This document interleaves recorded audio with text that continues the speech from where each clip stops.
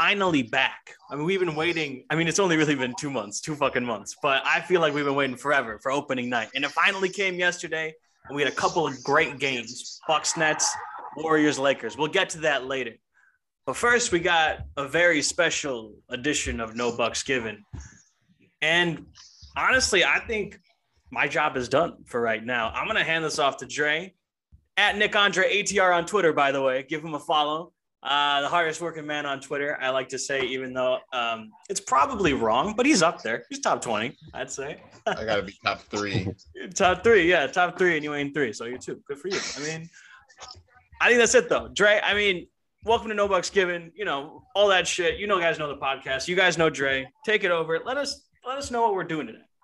Definitely, brother. So this is going to be a special edition of No Bucks Given here. We got a special interview with an elite rapper in my eyes. He's been, grinding for over like the past so long. He's got like at least 50, 60 projects, it seems. I got my guy, True Guy, bro. What's good with you, bro? What's good, man? And you're right.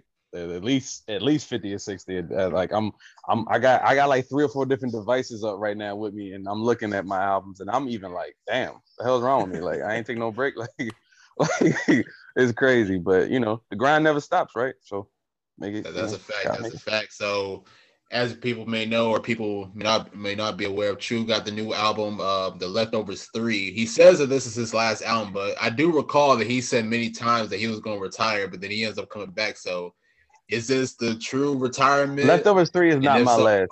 No, Leftovers 3 is not. Leftovers 3 is not. Soul Revival 5 is my last solo album. 5. All right. So why considering like so why have you been considering retirement? Because I mean, I know a few times you said you were, but then you come back like a month later, drop another project. So will this be like the actual retirement here, or? The reality is I wanted to retire last year. My daughter's 8th birthday was July 12th, 2020, and I put out the Black Diamonds album that I had. And to me, that was me passing the torch to my crew to kind of take it over, and I'll still be a part of group projects, but it's just like, when Jay retired, he for them couple years he just did a couple verses and did a couple random freestyles, and I felt like I love music, so I always do it, but I wanted to just kind of focus on, being dad, and also on top of just being dad, I just kind of wanted to just take a break and walk away from it. Because solo-wise, I felt like, what else did I have to accomplish as an artist? And then, unfortunately, on my daughter's 8th birthday, probably like 4 hours after it changed over to the next day, my mom passed away. And dealing with that, I was like, there's no way I can leave music alone, because I'm gonna need to turn to my art to get me through this. And that kind of, but that was always a deadline, there's always a deadline where I was like, I think I'm done. And my first ever album, Soul Revival 1, came out November 3rd, 2011, which is almost 10 years ago. And I felt like 10 years is a lot. 50, 60 projects is a lot. And as a solo artist, it's like, man. And then this year was my most successful year as an artist, man. It was crazy. Like, I did the Life is a Movie album, and that did over 1 million streams total through all streaming platforms. And at that point, like I said, I did everything I set out to do. I done R&B songs, I done slow jams. We done made, we did some heavy metal shit on like I've done everything that I ever wanted to do as an artist. So it's like, okay, this is it. And Soul Revival 5 on the 10th anniversary of the first one, it's a great time for me to walk away as a solo artist. And I got other ventures working. I got so many other things to do outside of music. Why not? So we heard about the end of your career. You're considering retirement. Once we get through Jay's question, I want to hear about the inception, like how it started, how you got into this thing. You know what I'm saying? Right. Well, what I was gonna say is like, for like rappers, like at least from my perspective, like, rappers don't really retire. Like, sometimes they take a hiatus and everything. Like, I mean, I know you mentioned Jay ended up retiring after the Black album. I think The Game had retired too. I think the only like true retired rapper is probably Joe Budden, in my opinion, or at least as far as like what I know. That's because Joe Budden's not making no money off his raps. So I think that's why. Yeah, I mean, I think if Joe could find a way to navigate the podcast and his career and make money, I think he would do it. But I mean, because like Button, like keep it a buck. Like Button he's a talented lyricist, talented rapper, but Definitely. it just wasn't. I just think he was the freestyle guy more so than the song guy. And I think That's in true. this era, I think he fits in well to me in this era. You know what I mean? Like I think you got Royce the 5'9" be dropping albums and he be That's a fact. he be cooking. So it's like why can't Buttons do it? But I don't know. Maybe Buttons lost his passion for it. I don't know. But you're right. He probably is the only one that's retired and stayed away for now. It's early, Yeah. man. It's early. Like that podcast stopped hitting certain views. He might he might drop a couple records, bro. That's a fact. I'll let you go, partner in crime. All right. Also, I mean, it's been like decades, but Will's not rapping anymore either, is he? Will Smith from back in the day. I guess like would that count as retired? I don't know. He had some verses recently, so He like did. a couple years ago. So Oh, okay. I don't think he you never know with Will Smith, man. That's He might true. pop up in 2022 with a new single or EP. It's like Yeah. the streaming era. The streaming era makes it easier because if you are a big name, you can put out a project and get like 50 million streams, and you make a decent amount of money off of Look it. at The Rock. And then you like, oh god. I saw you tweeting about it earlier. It earlier. Man, my neighbor, man, like my neighbor annoys me. Like every morning when I'm like leaving out in the morning and shit like that, my neighbor's usually sitting on his porch. He's like a 60-year-old white dude, and he's always playing that song, that Face Off song, and it's about drive, it's about power. I'm like, come on, man, nobody want to hear that in the morning, bro. Like, that's crazy. So, like I said earlier, we heard about you're ending the career or at least planning it for right now, the retirement. Yeah. And then you briefly mentioned your first album coming out November 3rd, 2011. I want to hear about how you got into the game, why you got into the game. I mean, you clearly have so much passion. You stayed in for 10 years, at minimum 10 years. Yeah. How'd you get into it? Like, why did you want to start making music? So the story I always tell is when I was a kid, very young, Cash Money Records was my biggest influence because everybody I grew up around looked like everybody in Cash Money. You know what I mean? So everybody had the white tee. We didn't have no Reeboks on like they did, but we had white tees, we had the baggy jeans, we had rags. They weren't camouflage, they was a certain color, but it's just we had the same thing they had. And so I saw that, and my cousin is why I started rapping. My cousin was like, yo, we could be like Juvenile and BG. We could be just like them. We get money, like we get some chains. We get like, yo, like, you know what I mean? And so we used to sit on the porch and listen to Cash Money, and we used to just kind of like we used to turn the music down on the radio that we had on the porch, just enough to where you could still hear the beat, but drown out the lyrics a little bit. And we used to freestyle over it. Mm-hmm. And so that was the first time I said, yo, I want to rap. And years gone by, I was always writing, and I never took it serious. Like I never took it as like this could be something I could do as a career or make albums, because I didn't know the first thing about making albums. I used to scribble in my notebook and be like, I'm gonna make a 10-song project. It's gonna have a song for the girls, song talking about getting money, song about selling these dope, song about this and that. And it's like, that's what I thought you needed to do as an artist. And then I got older and I was like, I can't rap about this, man. Like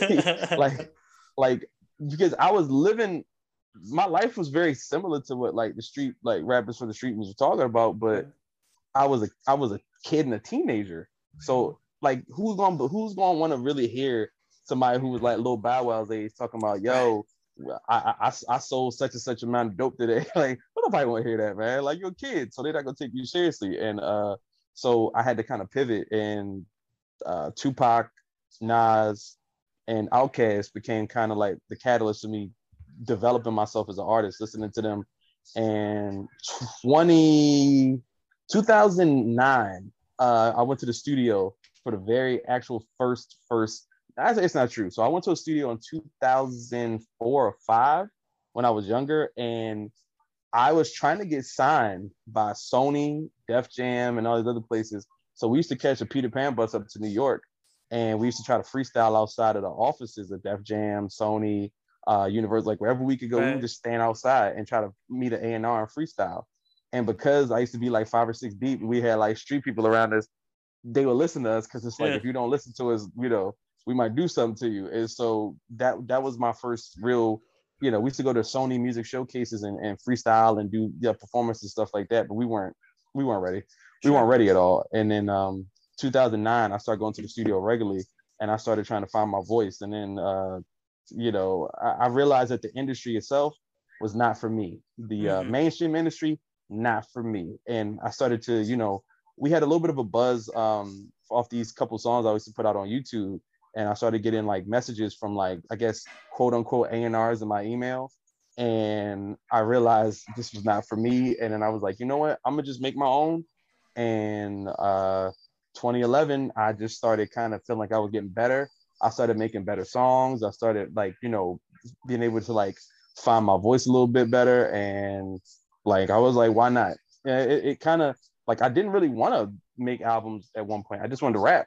And the mother of my child, to this day, I give her credit. She is the one who gave me the confidence to name myself True God, because that wasn't my name. Obviously, that's not my name. So, you know, 2010 was when I came up with the name and started using it. And like, that was it. Once I had the name and then I kind of had the confidence to like make records, like that was it. And so that's really all it was. It was always there since a kid.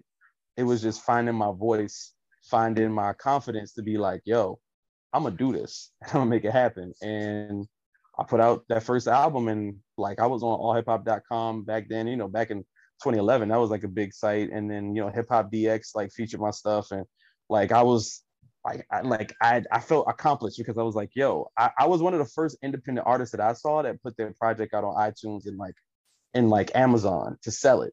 Like I had no name, I had no label. I just distributed myself and sold it. And that was a risk. And I did okay. It's like a couple thousand sales off of that album, which made me feel like, you know, because the streaming area now, right? Streaming areas now. So streams aren't really barometers of who's buying it. But back then it was like, if you sold, you know, like 24, I think it was like 24, 2,500 copies in like the first 6 or 7 months off of just the buzz of who is this True God guy. And yeah, like after that, I was like, okay, I could do this. And I haven't looked back since. So that's really where it started from. Right. So speaking of your name, I read an article that you got your name from actually one of my favorite Nas records, You're the Man. So speak on that. Yeah. So okay, so that was that's the easy part of the answer. I just had a podcast, somebody asked you the same thing, and I had to tell them the real answer. Right. The real answer is back in the day in school, you know, me and my brothers, my DAR brothers, my brother Apollo and a couple other our friends, we used to all call ourselves the Gods. We was the Gods. And it wasn't like we were rapping, not a rap name. We literally felt like, you know, on some Black Power shit. Like we the black guys that are like, we're like some 5% of shit, really. Like it was some 5% of shit. Like we was like in middle school and like high school talking this shit. And it carried over, you know. And like I said, the mother of my child, she used to say, she's like, you call yourself a God and I believe you that you are. And then once I heard the Nas song, it was Nas Too Real, Nas True King. It's however you feel, go ahead, you swing. And that right there was like, yo, that True King is dope. And I'm like, yo, True King, man. Like, yeah, and then everybody was like, True King kind of dope. And then she is like, no, because you're a king, but you don't call yourself a king. And I was like, what you talking about? She's like, you call yourself the God, right? I'm like, yeah, but I can't rap. My rap name can't be the God or God. Like, can't do that. She's like, why can't you?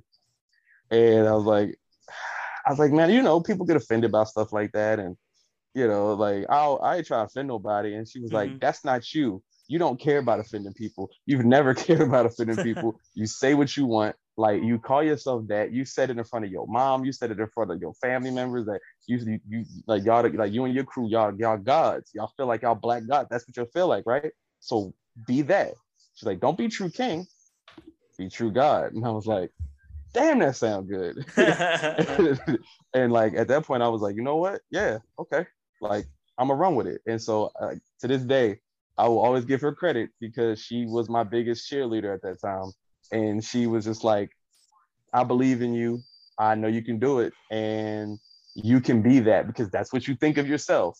So don't give people an image, give them you. Give them who you really are. And I said, the world, I was like, the world ain't ready for that. Like, the world ain't ready for that. And she was like, they're gonna have to get ready. And like I said, that was it.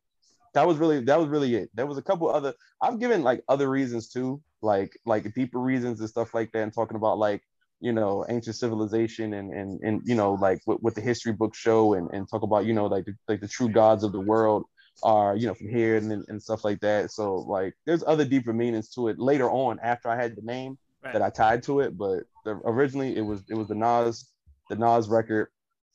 And after the Nas record, it was her, the Nas record and the mother of my child. So shout out to her. Yeah, shout out to her. I don't like giving too much credit. Not in public. Not in public. It'd be like that. So I know you mentioned a few other cats that that really influence you, like Cash Money and the Outkast and them, but I don't know, like I'll be listening to some of your songs, like I don't know, like especially this new song called Stuck on You. I be feeling like you got like I don't know, to me it's like kind of like a Kanye like graduation 808s vibe. So was Kanye like kind of an influence to you? So it's funny you say Kanye. Kanye is not an influence to me, really. Late registration is influence to me a little bit. But the person that influences a lot of that sound, honestly, a lot of what I do is Phonte. Phonte is the guy. He is my favorite rapper of the 2000s. It's just that I can't, I felt like I never forget, like, my boy, I remember my boy, like, I didn't know who he was at first when the little brother came out with the listening. I didn't know them. You know what I mean? Like, I was, I was very much listening to nothing but like street records at the time. So if it wasn't 50, if it wasn't, you know what I'm saying, like Jadakiss, D Block, Dipset, I wasn't listening to it. You know what I mean? So, they were telling me like, yo, you got, and that's why it's funny because people listen to my music and people say, yo, like you got lyrical stuff and you just like that, but it was like I wasn't like that back then. I was punchline. I sounded like I used to rap like Lloyd Banks and Cassidy in 03, 04 because I was doing punchlines. That was it. And so Phonte, when I first heard the listening, I was like, this jamming, this motherfucker, that's jamming. Okay, that's dope. And then I remember I was on a trip with my mother to Virginia, and I picked up the Minstrel Show when that dropped, and that album completely changed everything for me. Like as a rapper, as an artist in general, like that album changed so much for me because it's like the way Phonte would put his lyrics together, the way he would put the harmony on the vocals and all of that stuff. Like I wanted to do shit like that. And like Phonte is just, I think he's just one of the most amazing artists. He don't get his flowers enough to me. You know what I mean? Like I think that's a fact. He's so dope. But Kanye definitely, there was some late registration because like late registration is one of those albums where production wise, I used to hear it. And when I would hear it, I'd be like, yo, like this is legit. Like this is crazy. Like my first time I heard We Major on late registration, I was like, I almost threw my headphones. That might be my favorite beat on that album. Honestly. Yeah, like I love that song. And because it's like it's a triumphant beat. And the song just hits you. And then same thing for like late the song Late at the end of the album. Like I love that, and Gone, and like all these different songs. Like early Kanye was a little bit of an influence, but like Kanye was so far from kind of the type of music I could relate to, that at that time it wasn't. And I guess maybe more so later on. My life's different now. My life's different now. I'm a lot older. I'm a dad, so my music is different. Like I don't rap about craziness. I don't rap about too much craziness, or I don't even do stuff like that. So now I guess I can hear a little bit of an influence there, but that's not purposely though, because I haven't listened to Kanye in a very long time. So yeah. Well, I should say happily listen to him. I've listened to his projects, but I'm just not. I haven't liked this stuff like that. It's cool, but it's just not for me. At least his new stuff. Like I'm just not a fan of the Donda album. I'm just gonna be. I mean, there's like certain songs, like maybe the the Jesus Lord song with Jay Electronica and I like that. Yeah, I like that song. I mean, besides that, it's like, Yeah, I think that's my thing is that I think Kanye, you know, the one thing that made me feel bad about being such a fan of Kanye, honestly, was when I found out he wrote like very little of his music and his lyrics. That changed my whole. It was honestly the same thing with Drake. When I found Drake was getting help, that bothered me because I'm like, yo, I'm an artist, bro. Like I write, so I write. You know what I'm saying? And it's like y'all are famous and y'all getting help from everywhere. Y'all not even doing it. Like that's crazy. Like I didn't understand that. So I mean, obviously Kanye's still a genius in when he does his production and some of his visions, but recently I just ain't been feeling what he's been doing. The Donda album is not for me. Like you said, Jesus Lord is dope. But for the most part, I'm good on Kanye music. So I feel that. I feel that. So another question I want to get into. So how did you and the DAR squad like kind of get together and like basically say like, you know what I'm saying, like we gonna do music? So there's like three different parts to that. The main part, the first thing is in middle school, my brother Shaka Apollo, who was like that's my partner in crime for real. It's like my real brother. You know what I'm saying? Like my real brother. I mean, he's not my brother by blood, but like we've known each other for like 20 plus years. So, you know, we started rapping together. Like I started rapping with my cousin, you know, back in a block. But once I got to school and I met Apollo, he was like, yo, I'm an Outkast fan. And, you know, like I be writing these songs. And we had a song called we had a song called Smoking That Reefer that was based on Crumbling Herb. It went to the Crumbling Herb beat from Outkast. And that was the first song we wrote together. And after that, we was like, yo, we just gonna always write songs together. And we used to have a little rhyme book in school. He would pass it to me. I write my rhymes, pass it back to him in second period, and he passed it back to me. And so we used to do it like that. And at the time, we were part of this group in middle school in 8th grade called the Untouchables. And so we the Untouchables, the UNTs. So we used to do freestyles outside and you know, do all this other stuff. And then we ended up you know, eventually that changed and we got to high school and I was running the streets a bit. And so we had a group called Street Mafia, which is about 30 MCs throughout like Baltimore that we was all rapping with, you know, people from different hoods and other stuff was going on. Other stuff was going on. So that's what we was doing. And then once I kind of made the decision to kind of move a little bit away from that, we decided to do DAR. And it's funny you mentioned the Kanye thing, right? Because I'm thinking about it now. DAR initially stood for Dreams Are Reality. So that was literally what it stood for. And the reason why we was like a fake ass good music. Like it's like a fake ass good music. Like we had a whole logo and everything. And then that's when we was like, we're just gonna be DAR. And I think after that, it was just me and Apollo. You know? Like that was it. It was me and Apollo. We were just rapping. And then years went by, just me and him. And then we went to school with Speed on the Beat. And Speed on the Beat was like a producer at the time. And we went to school with him. We weren't like friends with him like that. We knew him. You know somebody from school is like, oh, I know you, but whatever. And so you know, he was like, yo, I make beats, man. I heard you still rapping. So da da da. And I was like, yo, come get down with the crew. Might as well. We need an in-house producer. Right. And that was the DAROG, as we call it. That's where that was born. And so that was like the beginning of the inception of the DAR collective now. And then, you know, we added my man Black Axe, or you know, Axe, who you know, is a talented rapper too. He just don't rap like that no more. But you know, tell him to get back in the studio, man. He did a couple verses for us this year. But he said music is, you know, Axe is focused on basketball. That's what he focused on, man. So you know, you know, that's his like it's my love, it's his love too. So he loved basketball. That's one thing we always connected on. But that's family regardless. And so it was me, Axe, Speed, and Apollo from 2012 till about 2016, 2017.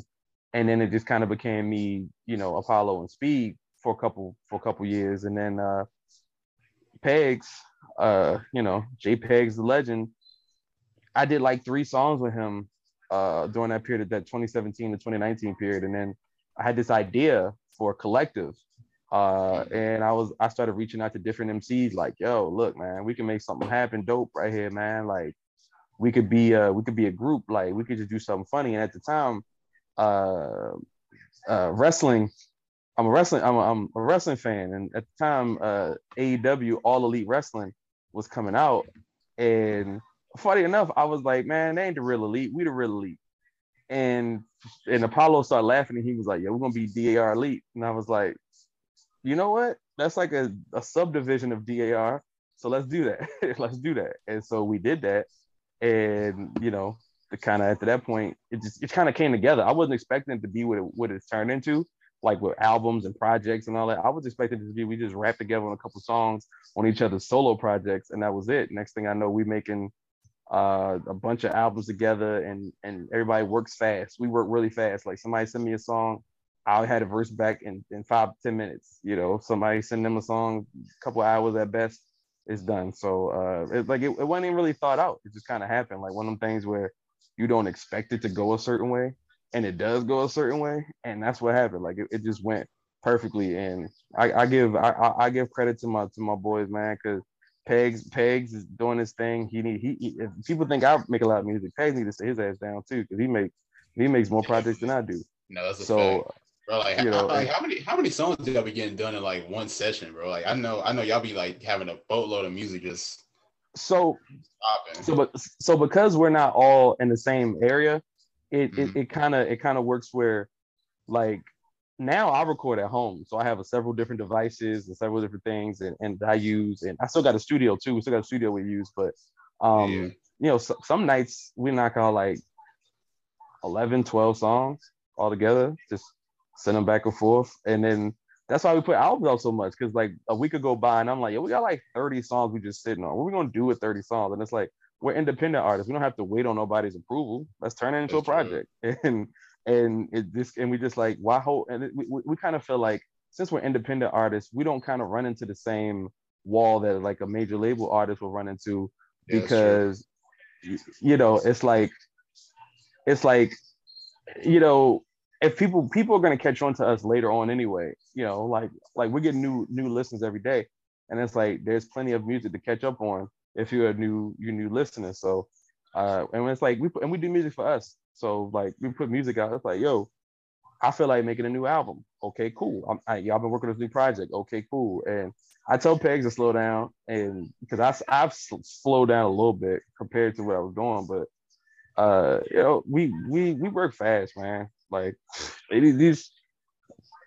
our work ethic is crazy, and it's easy. It's easy too. It's not work either, because it's like somebody send a song and I'm like, oh, this beat dope. Okay, your verse dope. Okay, cool. Like, where you want me coming at? Right here. Okay, bet. And it's like that. And me and Apollo, we used to go to the studio together before COVID, and we be in the studio, and we usually make whole albums in the studio in like 3 hours. So that used to be our challenge. Like, we're gonna make 12 to 15 songs in 3 hours, a 3-hour session. And we did it like several times. Unless we like in there and he like, he's smoking, or we like got some girls or something with us or something like that. Like, that's the only time you will ever kind of slack, is if we got other people with us. But when we in there together, like, we get it done. We get quick. So But I also want to ask this next question, because I know you mentioned your mom had passed away earlier. I mean, me, you both relate, because my mom died about 6 years ago. So I know you made an album dedicated to her called Rhoda Son. So like, what was the process of making that? And then like, how difficult was it, considering that you were grieving also? Oh man. My mom passed away, like I said, the day after my daughter's birthday, and I had to come back to Baltimore for that, because I was gone from Baltimore with my daughter, and I came back, and when you lose your parent, it's hazy, man. Life is hazy. You kind of you're just grieving, and you just don't know what to do. And the Rhoda Son album, I was like, man, because I wanted to retire. Like I said, I wanted to retire right before that, and So I was like, I gotta make this project for my mom, and I knew I was gonna make this a record for my mom and then take a break. And you know, I went into a studio. I had set studio time up on a Friday night, and I hadn't been to the studio in a long time, you know, because of COVID. And I was like, man, look, you know, I set the studio time up, and I went to the engineer and I said, I got 10 beats, and I'm gonna finish this project before I leave. And the tough part about it was the day I went to the studio, 2 hours before my studio session, I saw my mother's body for the first time. And so I had a string of emotion, you know, in my head and my heart, and I went and recorded that album entirely in 2 hours. I didn't write anything down; it's all freestyle. Even the hook just all came, you know, freestyle. And I was just, like I said, it was the day before my mother's service, my mother's funeral. So I wanted every emotion that I had to be as open and honest and real and raw. And I tried to make it an album where I just remember my mom, all the positive things that's there. But it was tough. It's the toughest album I ever had to record. It's the toughest thing I ever had to do in my life. That was the worst week of my life ever. Right. And you know, yeah, I'm an artist that's authentic. You know, so I like to. I see you got the cat there. I see. She will not leave me alone, bro. I Yeah, promise. I understand. Yeah. But you know, it was just tough, man. You know, it was just the toughest thing I've ever had to do. And I made a Road to Sun 2 and a Road to Sun 3 also because I felt like, you know, trilogies are my thing, and Sure. multiple, you know, so I made more, but nothing compares to the stress of making an album 2 hours after you literally saw your mother's body for the first time, lifeless. And like I said, that was a week that I never wish. Like I had to go through insurance and sit and talk, you know, and you know, I had to go sit and talk to the funeral home, and it was just like I had so much going on in my mind and so much of just pain and shit, and it was the worst. But I feel like, you know, that album is just genuinely one of the most rawest albums I think you could make, because it's in the moment, you know, like it's an album that's like, man, he lost, you know, the most important person really in, you know, in his life next to my daughter, and he's grieving, and you're listening to live grief from the heart. I didn't write it down or anything. Didn't come. I'm gonna just make this while I'm in the studio. I, you know, told the engineer like, yo, man, just let it play. Whatever I say, whatever I do, that's what you're gonna hear. And it was tough. It was tough, but you know, life works how it works. I couldn't do anything else. So turn to music. Yeah, man, that's really tough. And that's something that everyone turns to music for, is that relatability, you know, with what you can relate to, whether it's the good times or the bad times, anything in between. And it shows how hard it is to communicate those feelings, you know. I mean, we've all listened to, if you get in a bad, you know, relationship, you break up, you would listen to breakup music, you relate, you know. And there is mourning music. The one that I always pops in my mind for parents is Me and My, the Three Stack song that he released on Mother's Day a few years ago. Yeah. It's like that stuff is so relatable, and it's so hard for people to not only communicate those emotions effectively for other people to relate, but to have like the sense of mind and I think kind of courage to show that side, the vulnerability. I mean, you'd lost your mother and you'd seen her dead body. No one would have blamed you for taking a year off, let alone a week off or a month off, you know? No one would have blamed you. Instead, you really wanted to communicate that for, not necessarily for the fans or for people to relate to it, but for yourself and to show respect to your mother. That is some of the, I don't know, that's always so bewildering to me in this sort of shit, because as much as we listen to it and we consume and relate, we don't fully grasp how hard it is for people to show us that side. So I just think that's really cool. I gotta just pause for a second and say, this Celtics and Knicks game is the craziest thing I've ever seen in my life. Definitely. They are 4 for 4 in overtime. Nobody's missed until just now. That's that's crazy to me. Like I'm watching this, like, yo, how? Like y'all are not this good shooters wise. Like, y'all are not this good as shooters, man. Come on. I think we But all have yeah, this game on in the background. I think Dre's watching it. I think I'm watching it. You got it in the yeah, I'm background. definitely I'm watching it. This is crazy, I'm definitely man. watching it too. We So got- I do. yeah, do it. I do want to get into the NBA, but I wanted to ask you this one quick question. Like, could you describe like how much hip hop has meant to you? Because I mean, at least from my perspective, like, I mean, obviously I'm not a rapper or anything, but Yeah. you know, like hip hop really got me through like a lot of shit, honestly. Because I was a kid listening to like Jay, DMX, Lil Wayne, like, you know what I'm saying? Like the list goes on and on and on with like rappers. And even like, you know, as I got through my teenage years and even to like my adulthood, like, you know what I'm saying? Like I've like a lot of these rappers is really like role models to me. So like, could you really explain like what hip hop is really meant for you? Like even like not only as a rapper, but like, you know, as a fan. You know, hip hop meant everything to me coming up because it was like the closest thing you had to expression that you could relate to coming from, you know, where I came from. Mm-hmm. And you know, Pac was one of those artists where I was just like, man, Pac is he was saying stuff that I like. He was the first rapper that I felt what they were saying. Like I felt it.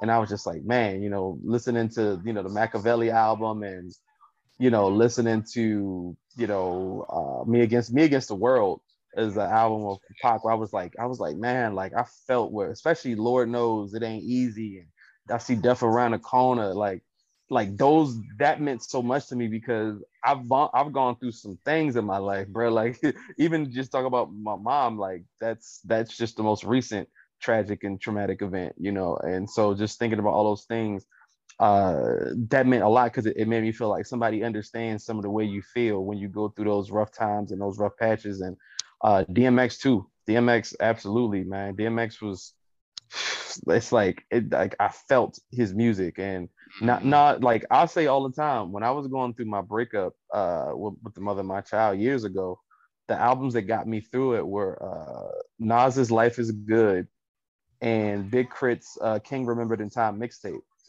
Those were the two projects that I listened to front to back, front to back, front to back. Like literally, I just listened to them because for some reason I related to every single line in every single one of those songs in some way, shape, or form when I was going through that breakup. And you know, and then, you know, when I was I lost my great aunt in 2013, and I just listened to a lot of Pac and yeah, a lot of Fonte, a lot of Little Brother too, especially their personal songs. So like rap has always meant something to me. I'll tell you now, you know, I don't even listen to rap that much anymore, which is funny. I don't listen to it as much as I used to like that anymore. So it's kind of interesting that it's meant so much to me all these years as a fan, as a person, and as an artist. But now it's kind of like I don't listen to it as much, and it could be just, you know, just the nature of the situation, I guess. But you know, I just don't listen to it as much. But it's always meant something to me. You know, and rap will always have a special place because all my formative years, all my experiences, you know, came from rap. Really, you know what I mean? Like it's just everything started, you know, like my personality was kind of molded through rap music. We got last shot. We got last shot right now. Tatum's got the ball. Tatum's got the ball. Let's watch. Why don't they give the ball to Kemba? I don't understand. It's his first game in New York. Why doesn't he have the ball in the crunch? They didn't give him once. It was always Julius. They got to give it to Kemba. Yeah, he's got him. Ooh, okay. Well, bad shot from Tatum. We're going into overtime. Sorry about interrupting that. Please continue. So we're going into double over, like double overtime. This is what I'm talking about, bro. This is what I'm talking about. NBA is back, man. Yes. Like guys, and I'm not gonna lie. Tatum sometimes his shot selection is so his shot selection when it's like in the clutch sometimes is not the best. So that's true. He makes those random ones though. I remember opening night last year against the Bucks where he banked in that three to win the game. Yeah. Sometimes he just hits those shots, man. He just does it, you know. I feel like tonight, if you taking the last shot, the person you want to have that is Jaylen Brown. 43. Jaylen Brown got got 40. Like you got to give it. He's hot. I mean, And Tatum ain't really been shooting well, anyways. And even I'm looking at Marcus Smart was not open, but Marcus Smart hit the shot to take it to overtime the first time. So, right. You got to make smart decisions. And like I said, the Celtics playing a great game because they're not playing a great game. I mean, like to come back to it, it took a lot of great decisions, even to just make sure. Like when the Knicks was hitting shots after shots, they hitting shots like, and all of a sudden they went cold. Like they were 4 for 4, and then they all went cold and they make a shot since. Yeah, so like, Tatum is shooting 6 for 25 right now. Eesh. Meanwhile, Jaylen Brown is 15 for 25. Can you give me Kemba's stats, please? Kemba has 10 points on 3 of 8 shooting, along with 8 rebounds. Yeah. 8 rebounds. Yeah, it's good. Yeah. I still think you got to give Cardia Kemba a shot. Give him a shot. I don't like Julius taking a 3 there. Nah, Julius has been shooting the ball well, though. What are you guys? But they're jacking shots up. I think that they because you gotta look at all the shot. Every shot I think they took in overtime was like a 3. Like I think it's a 3. Like everybody shooting threes damn near. There's not a lot of nobody's trying to get to the rim. Nobody's taking mid ranges. With Jaylen Brown, I feel like Jaylen Brown and Tatum. That's Tatum's last shot to send it back to overtime was the mid range, but it was a poor mid range. It was very Kobe-esque. Yeah, I was actually about to say that. But like he had a little fade away with it, and what I'm saying, a little bit like. I hate when I see that though. I hate when I see that from Tatum, like because he's not Kobe, like he's not. And he is wearing that Kobe jersey though. Did you guys see that where they did the past? I'll never want to see that ever again. I don't ever want to see Tatum in the Lakers. It looked weird, bro. I'm not even gonna lie. Like, I thought it was Photoshop. Oh shoot! They got Nia Long there, Ime Udoka's lady. Nia Long fine. She's so fine, bro. Even she like, I don't know, she's like 50 something. She's still so fine. It don't make no sense. But since we're on the NBA, and the season has begun, so what are your overall thoughts on the season? Like, who do you see like really taking the leap? Who do you see winning the chip? Whatever. Hey, you gonna like this because I got the Golden State Warriors coming out the West this year. I got the Warriors for the West. Yo, it's crazy. It's crazy as a fan though. Like, everybody's got these high expectations for him, and then I'm over here saying, all right, cool. Like we might make it past the 6th round, only because I'm a little concerned with Klay though. I mean, because everybody thinks once Klay comes back, then everything's gonna turn around. But we gotta remember Klay's coming off of 2 major injuries, so I'm not gonna expect him to be the Klay before the first injury. You know what I'm saying? So my belief is that Klay is going to be like the Warriors are a lot better than I think people realize. Oh yeah, definitely.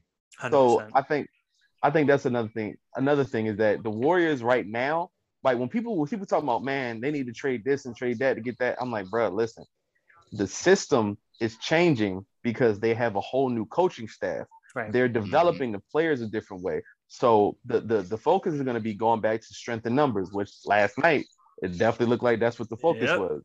Everybody contributing, because the difference is last year they almost won 40 games with one of the worst rosters that they had in the entire NBA. And my thought was, for one, that's a testament to how great Steph is to carry that team, win a scoring title, and almost get them in the playoffs. And to think about this, if they won almost 40 games with Kelly Oubre, Brad Wanamaker, and Kent Bazemore, and rookie James Wiseman. Yeah. Half of James Wiseman. Yeah. So like, and then Looney was hurt for a while. Draymond had his moments. Steph missed those. Like, if Steph doesn't miss those games with his tailbone issue, they are like fifth or sixth seed. It like literally was right. No, 100%. So I think if that team right there with that terrible roster, and even Steve Kerr making some stupid decisions and blowing games with the that's the thing. They could have been a 45-win team in a 72-game season. Yep. And that to me says, if you change out Bazemore, Wanamaker, Oubre for a smarter player in Iguodala, who's a better passer, better defender, even though he's older, he's still good at what he does. We saw that yesterday. We saw that in preseason. Jaylen Brown just missed a dunk. I'm sorry to cut you off. Jaylen Brown just missed a wide open dunk. Wow. I saw. Yeah, I'm looking. I'm about to see it. I'm a little late. Wow. Yeah, I'm a little behind, but yeah. Wow. Yeah. The Warriors had the worst bench in the league last year, probably the worst bench in like the past 5 years that I've seen by any team. Jordan Poole was out there, but he was not healthy for a lot of the season and he didn't have the confidence he's showing right now. A lot of that team wasn't ready. And there were guys that are contributing now that Steve Kerr, like you said, refused to show love to while he's playing guys like Brad Wanamaker. Juan Toscano-Anderson was rotting away in the G League, who's now like one of their best wings. I love it. I mean, he's a Marquette guy. Man. I went to Marquette. I don't really give a shit about that, but I like the guy. He's out there. He's a great role player. And this is the difference. I think this season for them is that the Warriors have guys that know their role and are comfortable in their role. Kent Bazemore did not understand his role last year because when he was made a starter, I was like, bro, why are you jacking 10 to 15 shots up? Like, man, run some screens and get that ball to Steph, bro. Get that ball to Steph. Like he was getting all these open shots. I know he was doing pretty good from the corner, from like the corner, he was hitting threes, but it's like, bro, that's not your role on that team. And when you got Otto Porter, he understands what the assignment is for him. You are here to be a catch and shoot guy on offense. You're a guy who can set screens. You can hit a couple mid ranges too. Like he's a good shooter. He's a good shooter too. He's a career over 40% 3-point shooter. And then you have Poole who's taking the leap, which that is the real true, honestly, the true to me the X factor. Is Jordan Poole, because if Klay comes back, and Klay's not going to come back and be like dropping 50 right away, but who knows what Klay can be doing by March or April once he got his legs under him. And that's why I think they're deadly, because you bring Klay back in December, what you're doing is you got games against Sacramento, you got games against OKC, you got games against Detroit, you got games against, this and that, this person. What that's going to do is allow Klay to get his legs under him. And if Jordan Poole is doing the job and scoring 20 a game, with Wiggins giving them 15 to 20 a game and playing good defense like he does, and Draymond's being a defensive player of the year type guy he can be, and then you got Belicia whatever, and you got Belly out there doing good, you got Iggy doing good, you got Juan Toscano-Anderson. If everybody's playing their role, moving the ball, and they're playing good defense, imagine adding a guy like Klay Thompson, who, regardless of the injuries, his shot is not going to be gone. He's a shooter. Right. So I think, and it's not like he relies on a lot of lift for his shots either. And if you watch it, I'm watching his practice, I'm watching everything. I'm like, he's moving good. He is, the only issue with Klay would be defensively. I don't feel like offensively he's going to take much of a drop, because he's the catch and shoot god. That's who Klay is. That is, So it's like, I feel like it's dangerous for the rest of the league when, if say by March, Klay is cooking and he's starting to get his legs back under him fully after being away for 2 years. I feel like if that's the case, then I like who's gonna stop. If Jordan Poole can score 20, Andrew Wiggins can get you 15 to 20, Klay can get you 20, 25. Steph is going to get you 25 or 30.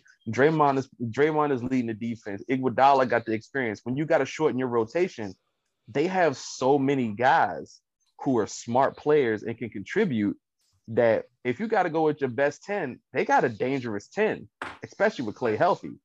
And you're not going to play, Kuminga and Moses Moody and Wiseman probably a whole bunch in the playoffs. You got to go to Kevon Looney, who is a very unsung hero for that Warriors team, and has been that. So if you got guys, and then you got to think about it, Klay, Dre, and Steph together, aside from 2016, we haven't really seen them lose when they're all together on the court like that. That's true. That's a fact. And they have been together the longest of anybody else that are teammates. Mm-hmm. That chemistry and experience in the playoffs matters. Because what's going to happen if you're the Lakers and Russell Westbrook shoots 7 for 25 in a game?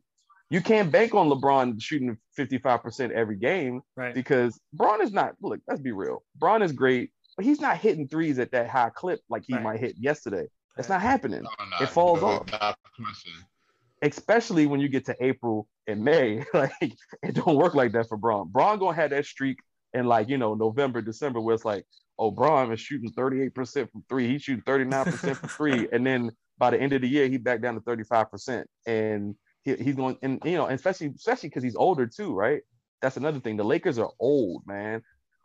Like they old. So by the time you get to April, if you play 82 games, or even 75 of those 82 games, or 70, whatever, Anthony Davis don't stay healthy like he needs to, and that's the X factor. If say Anthony Davis goes down in the playoffs again, or he goes down for an extended period of time, you really want to bet on LeBron and Russ to get it done together? I don't see it. And because Russ, everybody that Russ plays with, that he plays like well with, are shooters. KD, Paul George, James Harden, Bradley Beal, all shooters. Nobody on that squad except Melo and periodically Malik Monk is a shooter. Wayne, we can say Wayne Ellington, but he not really. Like not really. Yeah. So, like I said, it's I don't look at the Lakers. I don't look at the Lakers and see a team that you should fear. I look at I look at the Warriors as a team, and I'm like, yo, that's a scary team, bro. Like that's a genuinely scary team, and especially if they're clicking on all cylinders, and like Steph didn't play great, Wiggins didn't play great, Draymond didn't play great, and they won against the quote unquote favorites out the West. Right. So I definitely feel like I definitely feel like the Warriors could take it. And I think I will say the only people that make me kind of question it is Kawhi. I don't know what Kawhi is doing, and I don't know how long he's gonna be out. And he been around a whole lot, and I'm like, I don't think he's missing this entire year. I genuinely don't think he's missing this entire year. So if Kawhi is back, and there's rumors about John Wall getting bought out by Houston, and so that's the only other team that I could see. But I definitely don't have any faith in Phoenix, Denver, Dallas, Utah. Everybody's sleeping on Phoenix, man. Like Phoenix just got to the finals, not this year. Everybody like, nah. You gotta think about it. Chris Paul is ancient. He's old. That's true. And let's be real. Him holding up as much as he did barely last year, it's not happening again. His history does not, bode well. And that's the thing about Anthony Davis too. When Anthony Davis's healthiest postseason was the one in the bubble, because there's no travel. There, the body, can readjust. It takes time. And so I feel like with Chris Paul, he's getting older. He is, and then DeAndre Ayton's situation right now is looming over their heads. And if your chemistry is messed up on the court, it shines, man. Unless you got think about the Warriors in 2019, right? When the KD thing was happening with Draymond and all that stuff like that. If they were a lesser team, that could have messed up their entire thing. But because it's KD, Steph, Clay, and Draymond, you're gonna win regardless. But that's a fact. But there's no guarantee with Devin Booker, Chris Paul, DeAndre Ayton, Bridges, and all those guys. Like, there's no guarantee because let's be real. If Kawhi Leonard is healthy, I do not believe the Phoenix Suns make the NBA Finals. I don't believe they do. They barely X'd out wins against Paul George and the Clippers, and that's just that's just a fact. So I don't really hold Phoenix in that high regard. I think they'll be good, of course, and I think they'll be I think they'll be a playoff team, right? But I don't feel as though they'll be I just want to point out the Celtics played. That was some of the worst defense. That was some of the worst. The ending was terrible. Yeah, the ending was terrible. Like, they just bricked after brick after brick after brick. The Celtics should be ashamed of themselves. They should be absolutely ashamed. Schroeder and getting lost on defense too. The thing that made me mad was that even possessions before, they kept going to Tatum, and I'm like, Brown's got 45 points. Like, why are you not going to Jaylen Brown? Like, Jason Tatum shooting 6 for 28. Yeah, y'all still going to him. Tracy Morgan out there. I don't know what the hell Spike Lee wearing.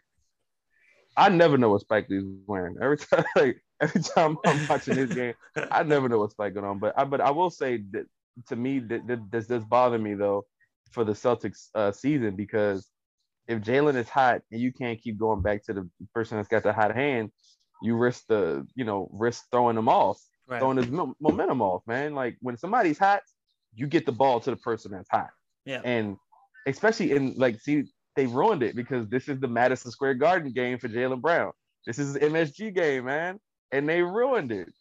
So, hey, but that was a good game. That was a good game. That ended with really garbage. Game. Big shout out to the Knicks. Big shout out to Evan Fournier, 32 points in his debut with the Knicks. First Knick with 30 points in his debut, mostly three-pointers because the Celtics couldn't guard him on the three. Yeah. Julius, that massive and one that you guys saw, he was putting up bricks for a lot of overtime, but when he got in the paint like you should, he figured it out. Even against Robert Williams, who's a very fucking capable defender down there. Oh, very. Yeah. That's a fact. 46 career high from Jaylen Brown. Jason Tatum struggled from the field, struggled in overtime. Dennis Schroeder looked like he was lost on defense the entire time. Marcus Smart, big shot to take it to overtime, and I don't think he had the ball in his hands once in overtime after. So strange. I didn't see. Nope. Yep. Look at that. Schroeder just missing. Sorry, go ahead. So that's the thing I think about the Celtics, that the Celtics have a lot of potential because they have people who can score the ball, right? They can get you a bucket. Schroeder is, Dennis Schroeder is okay to get you a bucket here and there, but his defense has always been overstated. So I had to watch Lakers fans call him 17 last year, and call him by his number like he was that deal. Like if he calls it, like if you say 23, you talk about LeBron, or you talk about 24, you talk about Kobe 8. Like don't do that. Don't be like set number or 30 when you talk about Steph.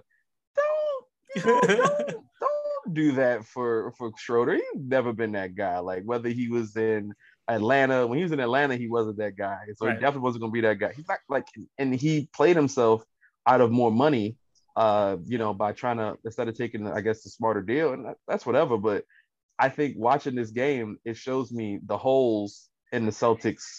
And I guess Al Horford can help when he gets back. Kind of that be that veteran presence, but that's got to come down to the coach, man. And I get new coach. You get it's growing pains in the season, but you got to be the coach that says, "Hey, y'all get the ball to the hot hand. This is the person we need to have the ball in his hands. And it's overtime. You got a chance to take the lead. Y'all jacking up threes. Y'all are just taking threes and jacking up shots, and you're not giving the ball enough to Jalen, and that's why they lost. But hey, anytime you get a double OT game in the first few days of the season, man, like I said, the only game on television that was not that great has been the Bucks and the Nets. That was terrible, man. Great for me. It was great for me, guys. I love. Don't get me wrong. I love, man. Giannis is my guy, man. I love watching Giannis. He's amazing, and he's getting better. Yeah. And what he does, that's scary. That's scary. I'd be like, I'm serious, man. Like I'd be scared shitless if I'm if this guy's 26, just coming off of his first championship, Finals MVP. He's had a Defensive Player of the Year, MVP, got 2 MVPs, and he's still working to get better. Yeah, I am scared because what can you do to stop him? Right. If he can, like when he start doing pull-up threes, I'm like, nah, man, that's it. And he got that mid-range working a little bit too. And I seen him hit the Dirk. A couple times too. Like he was doing that when he dropped the 50 piece. He was hitting the Dirk on him a little bit. That midi was there. Like, and he's coincidentally being able to hit his free throws a little bit better too. Yep. So at that point, it's like, come on, man. Hey, man, look, watching Giannis's growth, and also realizing that Ben Simmons has absolute no growth. Yeah.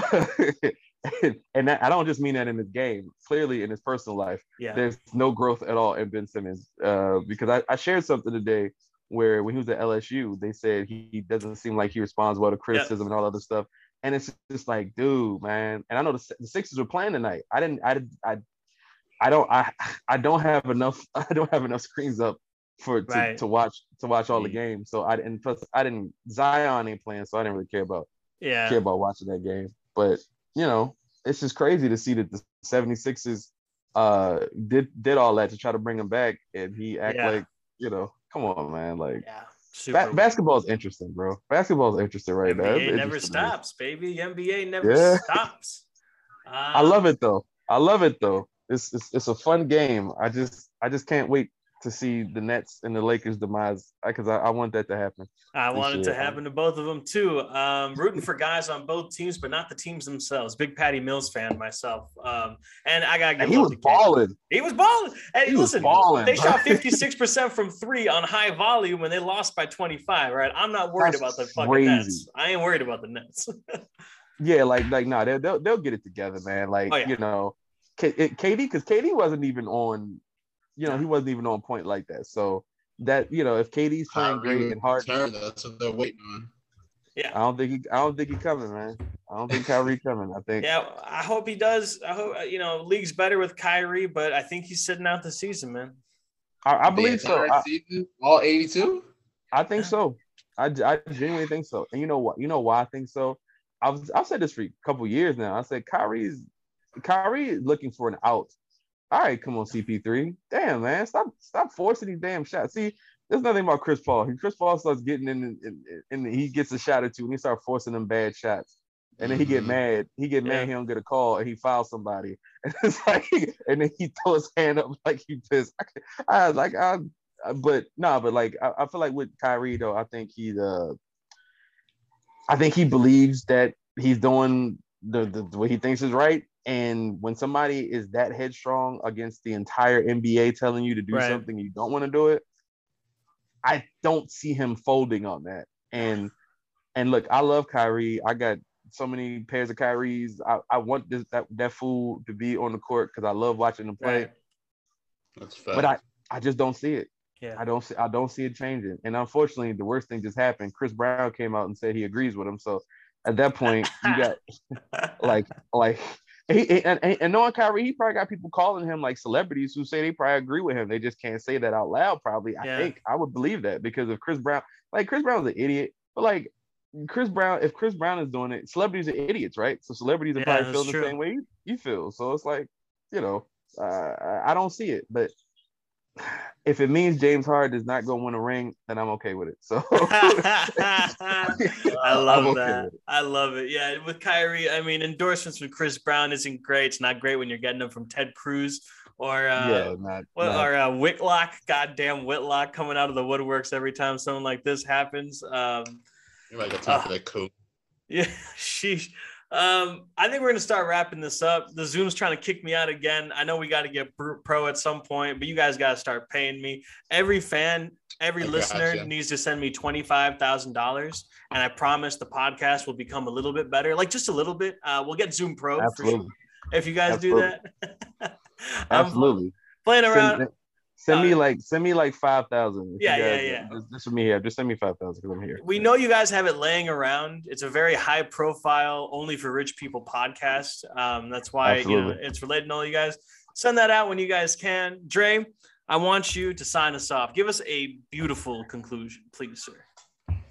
The conclusion is True God says that Soul Revival 5 will be his last project. Solo, my last solo. I want to clarify. Solo project. All right, so that's gonna be his last solo project, and then he's gonna continue to do things with the DAR gang. So it's kind of like what I said earlier. Rappers don't really go away from the game. You know what I'm saying? We're gonna hear from them here and there. So we'll definitely still hear some more True verses going forward in the future. 100%. Sure. Find him on Spotify, True God, at DAR, True God on Twitter. Go follow him right now. Follow Nick Andre at Nick Andre ATR on Twitter. Don't give a shit about me. Don't give a shit. Just follow at _ no bucks given. Just follow that account. That's fine. Just go follow them. Give us 5 stars on iTunes if you can. Subscribe, all that shit. Tell your friends. Oh, man. True. Thanks for coming on, man. Hey, appreciate it. A pleasure, man. This is the first time we've done something like this, so it was really also cool make sure y'all go get the new project. Golly, I forgot the name that quick. The Leftovers 3. Make sure y'all go stream that on any platform. Definitely go out and check it out. Check it all out. Facts. Spotify for the podcast, Spotify for the music. Just listen to all of it out there. This is No There you Bucks go. Given. We're signing off. Thank you for tuning in one more time. We'll go back to NBA coverage sometime soon, I believe. But for the meantime, enjoy this episode. And if you don't tell me. We're very sensitive. The No Bucks Given name is just a farce. I'm so sensitive and I give so many bucks. Doesn't matter. All right, I'll see you guys later. Bye-bye.